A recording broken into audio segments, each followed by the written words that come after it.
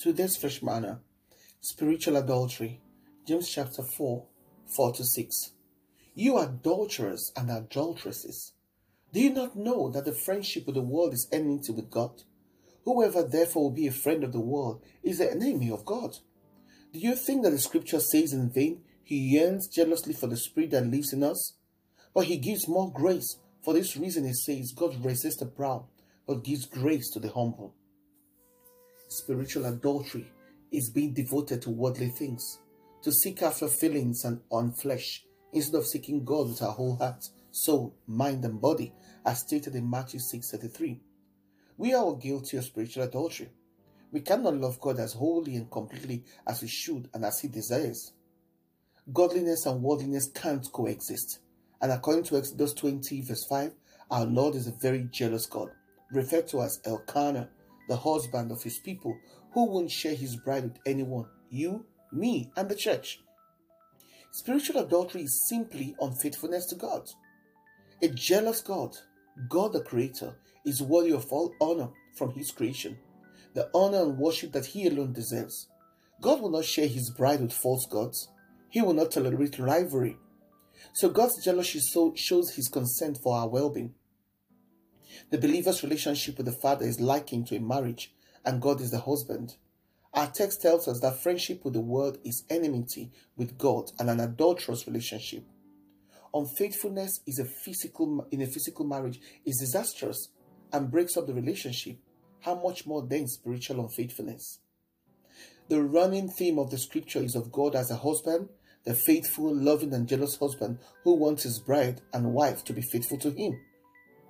Spiritual adultery is an analogy to the unfaithfulness of one spouse. As Jeremiah 3:20 says, "But like a woman unfaithful to her lover, even so have you been faithless to me, O house of Israel, says the Lord." The sin of adultery is the relationship with another person, not the legal husband or wife, that causes damage to a family. This is exactly how the Lord sees His children when they walk away from Him. A wandering wife that leaves her husband and goes off with another relationship. The book of Proverbs, especially chapters 5 to 7, warns against the adulterous and immoral woman, whose character is not only shallow but evil. She is an adulterous, unfaithful wife whose restless, unstable feet do not stay at home. The unfaithful bride flaunts her marriage vows and defiances against God's law. Adultery offers only a quick but unsatisfactory pleasure. When we become unfaithful to God, we become unstable and have no anchor of godly character to direct our paths.